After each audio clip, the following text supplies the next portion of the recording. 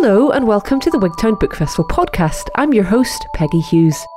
Hope you enjoyed this year's festival. If you missed anything, most of our events will remain on YouTube until the end of October. Let us know what you think and what you enjoyed. We'd love to hear from you on our social media channels. On this episode, we've got a very special treat for you all. Jessica Fox speaks to etymologist and lexicographer Susie Dent ahead of the publication of her new book, Word Perfect. Susie is a well-kent face to wordsmiths everywhere, what with her appearances on Channel 4's Countdown, her podcast Something Rhymes with Purple, and her many books including Dent's Modern Tribes, The Secret Languages of Britain, Susie Dent's Weird Words, and What Made the Crocodile Cry. Welcome, everyone. My name is Jessica. We are here with author Susie Dent. Hello, Susie. Hello. Thank you for having me. We're so excited to have you. I'm very excited to have you on this program. So you are an author and etymologist. You might also recognize Susie's voice, at least from Radio 4 or even on TV, or my favorite, to be honest, is your podcast, Something Rhymes with Purple, which if folks have not heard, you have so many treats in store for you. Susie, it's an awesome podcast. Thank you. Oh, do you know what? It's funny. I wasn't sure about doing a podcast. I just thought, do you know what? People know all this stuff. But I'm so glad that Giles Brandreth, who I do it with, persuaded me, because as he himself has said to me, it's the most you thing that you've ever done, Susie. And I think it's right. It's just a very, as you will know, a very intimate medium, really. And someone described podcasting once as the kind of chat that you would have in a radio studio before the red recording button comes on or the red light comes on. And I think that's absolutely right. It's that kind of informal, relaxed exchange, which is something quite unique, I think. How aware when you're doing a podcast are you of the audience, or can you kind of lose yourself a little bit in the conversation? A little bit of both. So since lockdown, we have been recording at home. And in some ways, I find that more intimate than actually sitting in my kitchen, as we often did at the beginning, or sitting room and, having all the equipment around us and our lovely producer with us as well. So there's something which, when you're kind of surrounded by your own things and just on your own, there's something really special about that. And I've really enjoyed it. But I would also say we have a fantastic Purple People community. So we have just brilliant emails that come in where people will add to our knowledge. They'll teach us things that we had no clue about when it comes to certain words and phrases, or just be kind of commenting on things that have somehow been sparked in their minds from our chats, and I love that. So that too is quite an intimate relationship, which is great. That's wonderful. Well, on the listener's end, I walk with both of you when I'm outside kind of listening to you. So it does feel like we spent a lot of time together. I know that's probably one-sided. But we're so excited to have you here today. And if the audience can hear birds singing or people out and about, we are in the heart of Scotland's National Book Town recording this now. It's a wonderfully sunny day, Susie, and I think that's thanks to you, really. You're bringing the sunshine to us. And very first, I would love to dive into your new book. Word Perfect is awesome. Oh, thank you. It's so great. The concept is great. It's structured, just for the audience, it's structured in months. And then those months are broken down into days, and either the significance of the day or a word that reflects kind of maybe what's going on within that part of the year. Mm-hmm. And thank goodness you do that, because it's so entertaining and information packed that at least if I take one day at a time, I'll maybe remember. Tell me a little bit about the book. Well, you pretty much said it, Jessica, in that I give a word for every day of the year. So it's not a calendar, it's not a diary. It's just each day has an event obviously attached to it in its history that might have been the catalyst in my head for a word or phrase. So I think actually that goes really well with that. It might have been an event that actually popularized a word or phrase, or even kind of, triggered its invention. Or there might be a day in a particular season, particularly in winter, for example, where mornings are dark and cold, and I kind of think, well, do you know what? That's a really good day for the Scottish Herkle-Dirkling, which is staying in bed long after you should be up and about. So it could have just chimed with that particular time of year. So there were various inspirations that came to me from those particular days. Were there any parts of the year that were harder to fill in than others? In some ways, it matched the sort of silly season, I suppose, that you will find in broadcasting. I found the kind of slow, hazy, slumberous summer days fairly hard to fill, which was actually quite lovely from one point of view. But I kind of thought, oh gosh, can I really write again about the effect of heat upon the body? But I managed to. Yeah, some months were really more productive than others, which was strange. But, you know, my head is so full of miscellaneous linguistic items. In the introduction to the book, I call myself a bit of a linguistic magpie. And I swoop down on something that catches my eye and then will just whisk it back to my nest and relish it and savour it a little bit later. So I certainly wasn't short of words or phrases, because I feel like in some ways I've been writing this all my life. That's wonderful. It certainly feels like we are getting not only the depth of your knowledge, but a lot of empathy from you about what different times of the year feel like, and also a huge amount of history, both, you know, ancient history and more modern history. It kind of connects us in this long etymology timeline to the way people have experienced a year. It is really wonderful. I have to admit, I did look up my birthday.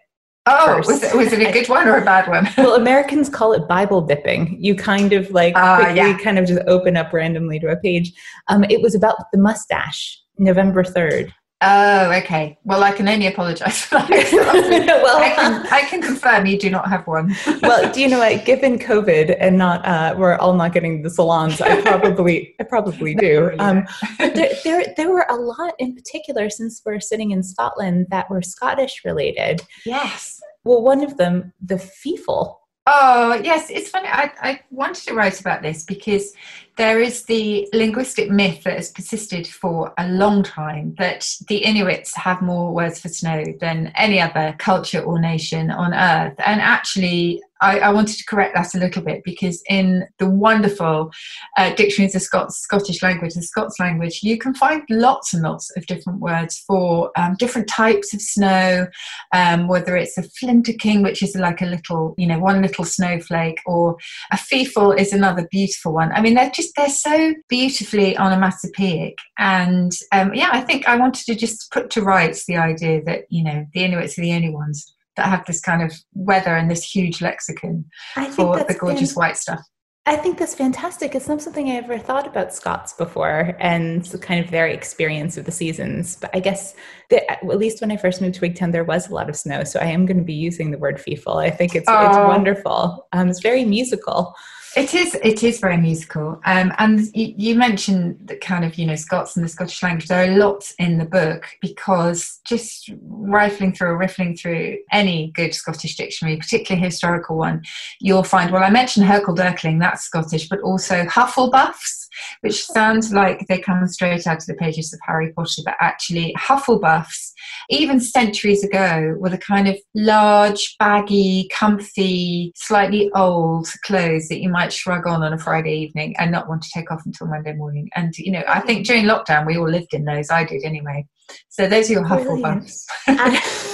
Do you know, a lot of these words, I'm guessing, may have their origins in the fact that it's so cold, you wouldn't want to get out of bed, you're not very motivated, and you really don't want to take off your clothes either. Yes, I think that's absolutely right. But then there's also a brilliant word from the Scottish Dictionary, which fills such a gap in the language. I don't know why it's not more widely known, and that is to tartle.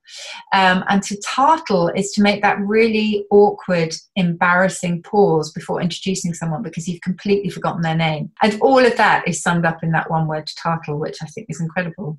Have you always been very sensitive to language? Like, even as a kid, did words interest you, or was there an aha moment for you? No, I think it came upon me gradually, but it's always been there. So I can't point to one thing and say that is why I love English. And the story I always tell is looking at shampoo bottles when I was in the bath. One of my absolute earliest memories. So before I could read, and just being enticed by these swirling characters. I mean, let's face it must have been like, you know, sodium dimethicone or something incredibly boring. But for some reason, just the characters just entranced me. And then family trips, I'd be sitting in the back of the car and I'd be reading French and German vocabulary books, actually. Those are my first loves. And just trying to learn as much as I could, but not so I could do brilliantly on tests. It was just, I just wanted to absorb all this stuff. And it was a good thing, because honestly, when it came to things like geometry or physics, I was pretty poor. So I'm glad that I had found my niche quite early on. And did you come by it honestly? Are your parents people who are interested in words, or was this something that was very unique to you? Yes, they love reading and things, but it wasn't something, vocabulary in English, it wasn't something we really talked about. So I wish I could explain it. A lot of people ask me that about German as well, because I adore German. It was my first love, actually.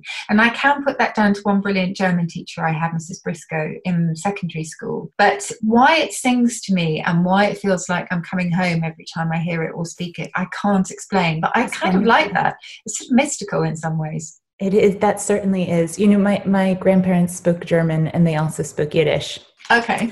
Yeah, it's one of the most onomatopoeic languages in a way. But my grandfather used to make, I'm sorry about my pronunciation, but he used to say, Morgen, morgen, nor nicht heute, sagen alle faule Leute. Oh, that's amazing. So, morgen, morgen. Morgen, morgen, nor nicht heute.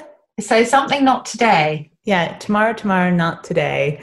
Morgen, morgen, as in that morning. Okay, as in tomorrow. Yes. It can also mean morning. No, not at all. Tomorrow, tomorrow. Yes, not today. And then sagen alle faule Leute. Say all lazy people. Excellent, very good. I like that. Yeah. That's very true. Yeah, well, there's a good word for not just procrastinating, which has got the Latin cras tomorrow in it, or cras, I should say, C-R-A-S. But there's a word for putting things off until the day after tomorrow, which is perendinating. That's in the book as well. Wow. Yes. Expert at that. That's a great word. Me too. Oh, that's wonderful. Okay, so speaking about your interest in German and languages, there's a word today. I was very excited to kind of Bible dip into the book again and look up today's word called Inuit. Yes. And I feel like that is incredibly appropriate for today, for October 1st. Can you tell us a little bit about that? Yes, I have that in front of me. So Inuit used to mean your inner consciousness or your thought, because wit, the wit of man was not about their ability to make people laugh or their kind of comedic value, but it was about human intelligence and human intellect. That was your wit. So when you say I'm at my wit's end, it kind of means like I don't know what else to do. I can't think of anything else to help the situation. Or you might say you're scared out of your wits. So you're kind of scared out of your mind. It's the same thing. And your common wit was your common sense. So an Inuit was a bit like your conscience, your inner knowledge, if you like, and your outwit was your kind of external perceptions, so what you picked up from the outside world. And sadly, nitwit is not completely linked to those, although it's a much later development, because nitwit has no wit at all. Well, I think it's slightly sad that that's the one I'm most familiar with. There might be a reason for it. I know. Well, likewise.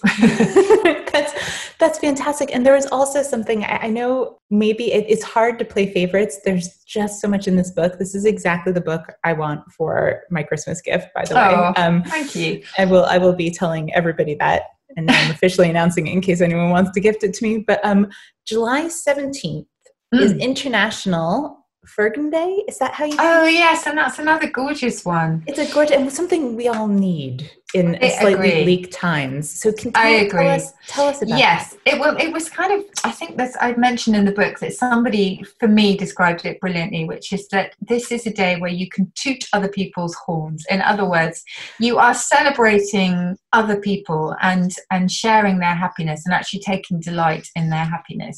And we just don't do that enough. And it's a really, really rare word from Hebrew, and that's exactly what it means. There is actually a very old word in English that I always tweet every Christmas, because it's almost the opposite of Schadenfreude, which is delight in someone else's misfortune, and it is confelicity. And confelicity is the delight in someone else's happiness. Oh, that's lovely. Which I think is really beautiful. So, there are so many words like that actually have got lost. We tend to dwell on all the negatives. So, for example, despair is in the dictionary, but we never use a really rare word called respair, which is RESPAR. And that means fresh hope or a recovery from despair.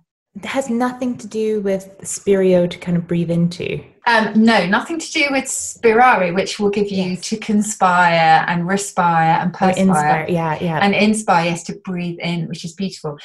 This is sperare, which is to hope. Okay. Yes, so slightly different Latin root, but it's just beautiful. I really love it. It is wonderful, and again, something that I feel like, given every day is some kind of national day, like National Hug Day, this is one that's actually really worth celebrating. I know there are loads actually of days, as you say, and I try to kind of avoid every single one of them because some of them do seem a bit ridiculous. You wonder though, the card industry really needs to get on the July 17th. And just give each other compliments on cards. That'd be lovely. That'd be a National Compliment Day. But yeah, I was mentioning that we all tend to dwell on the negative. We do that with words like unkempt and unruly and ruthless and gormless and things, when in fact the positive versions of those did once exist. So you could be full of ruth if you were full of compassion. You could be full of gorm if you took heed. You could be ruly if you knew the rules, and wieldy if you were good with a weapon. And all of those have just kind of drifted away, which is quite sad. Do you have a theory about why? Yes, I think it's because at heart we are A, pessimistic, and B, quite gossipy. And if there's something that gossip loves, it is kind of criticising other people, or maybe just sort of teasing them a little bit. And I think that's probably why. Yeah, it probably says something about our psyche. I think you're right, especially if you were to be given a huge amount of compliments, which you really will about your book, and maybe one person has a suggestion, it's that suggestion that sticks, and all the other compliments fade away. Tell me about it. Yes, that I have to say is pretty much the way I live my life, and I'm always dwelling on the criticisms. And I resisted Twitter for a very long time for that reason. But actually, I have to say, because I only tweet words, really, I do get mostly lovely comments back. You're wonderful on Twitter. It's so great following you on that. And I think you could do a huge civil service by maybe resurrecting the more positive versions of those words. We do need to do that, definitely. I agree. That's great. So especially, let's talk about civil service and diplomacy, because in your book, I was so pleased as an American, and maybe even feeling a little justified, that all the words I have been kind of beaten out of me, like fall or sidewalk, actually originated here in the UK. Is that right? That's totally right, yes. I really hate the way we always deplore those Americanisms, as we put in quote marks. I don't really understand why we reject those when we don't reject all the words that flooded into English from French when the Normans came over. Throughout its history, English has just hoovered up words from different cultures. And so I don't really understand why we reserve such antipathy and hostility towards the Americans. But yes, we used to call autumn fall, because I think it's really poetic. It was the fall of the leaf, just as spring was the spring of the leaf. And then the Normans came in, and eventually we got this sort of what we call an Anglo-Norman hybrid. So English mixed with a little bit of French. And we took their l'automne for autumn and changed it to autumn. But sidewalk was ours as well. Shakespeare talks about trash. So there's just... and also Shakespeare in his first folio, spellings like honour without the U and colour without the U, they outscore what we would call the British versions, by, I don't know, 10-1, or if not more than that. So, where all of those were around at the time that the Mayflower and the early settlers went out. So that's what they brought with them. That's fantastic. And you even mentioned the word wow. Wow. That's Scottish. Yes. Is it really? Scottish, yeah. That was you will first find in Scottish records. So yes, everything that you immediately assume is American. I mean, of course, there are wonderful Americanisms. There are some really annoying ones, like, sorry about this, Jessica, but winningest and losingest. I've never heard that before. I have heard funniest. Funniest, okay. Oh, funnest, you mean? Yes. Is it funny? Yeah. Well, winning us to losing us apparently is used quite a lot in sports commentary. Oh, is it? Interesting. Apparently. But, you gave us things like skedaddle, and what's not to love about that? So I always champion American English because it's not what you think. I also love the word Twinkie. I think that's such a nice sounding word. Yeah. I used to quite like Twinkies, and I discovered that you can actually buy them over here too, which is good. That is fantastic. Well, I'm specifically from Boston. And I've been told that the Boston accent is actually an older form of the English accent. It acted kind of like an island, but a lot of the words did carry over. So wicked is still really used prevalently in Boston. And so I would like to think we're carrying on the heritage there. Well, definitely. And, it's New England. I mean, you've just got, so many British place names as well. And the American settlers gave us the idea of trailblazing because they would literally blaze a tree by stripping off a bit of its bark and thereby leave signs for other settlers to kind of follow their path. So they were blazing the trees to lay a trail for those who followed. And, so they gave us your neck of the woods because they were trying to mark out land, and they thought, what does this look like? This bit looks like the neck of an animal. So they gave us the neck of the woods. Oh, that's so brilliant. Yeah, it's all sorts of things like that. Oh, that's so wonderful. Okay, so diving into Susie Dunn's head, which is like my favorite place to be. So you've always been interested in words, and when you came to kind of do uni in your studies, did you know what you wanted to focus on? No, not at all. So I studied it in America, actually. So I went to university over here, and then I went over to Princeton in New Jersey and did a German master's over there. But I could have stayed on to do a PhD, but I realized very quickly that full academia was not for me. So I taught a little bit out there. I taught German to freshmen and fresh women, which was fun. I really enjoyed that. And then came over and I worked in publishing on German and French dictionaries at Oxford University Press. But I knew I wanted to go into publishing because I have the romantic notion that if you want to get into publishing, you shouldn't have. But I just thought, I love books. I'll go into that. But yes, it all worked out really well with Countdown and everything else that followed. Oh, that's just wonderful because, you're someone who I really admire your endless curiosity. You have such a voracious curiosity and such an interesting mind that I think often for younger people listening to this, it's not so easy to find your pathway through those prescribed channels. And so yes, I think that's true. You did. Follow your passion. And mine also went off in really odd ways because I never for a minute wanted to be on TV.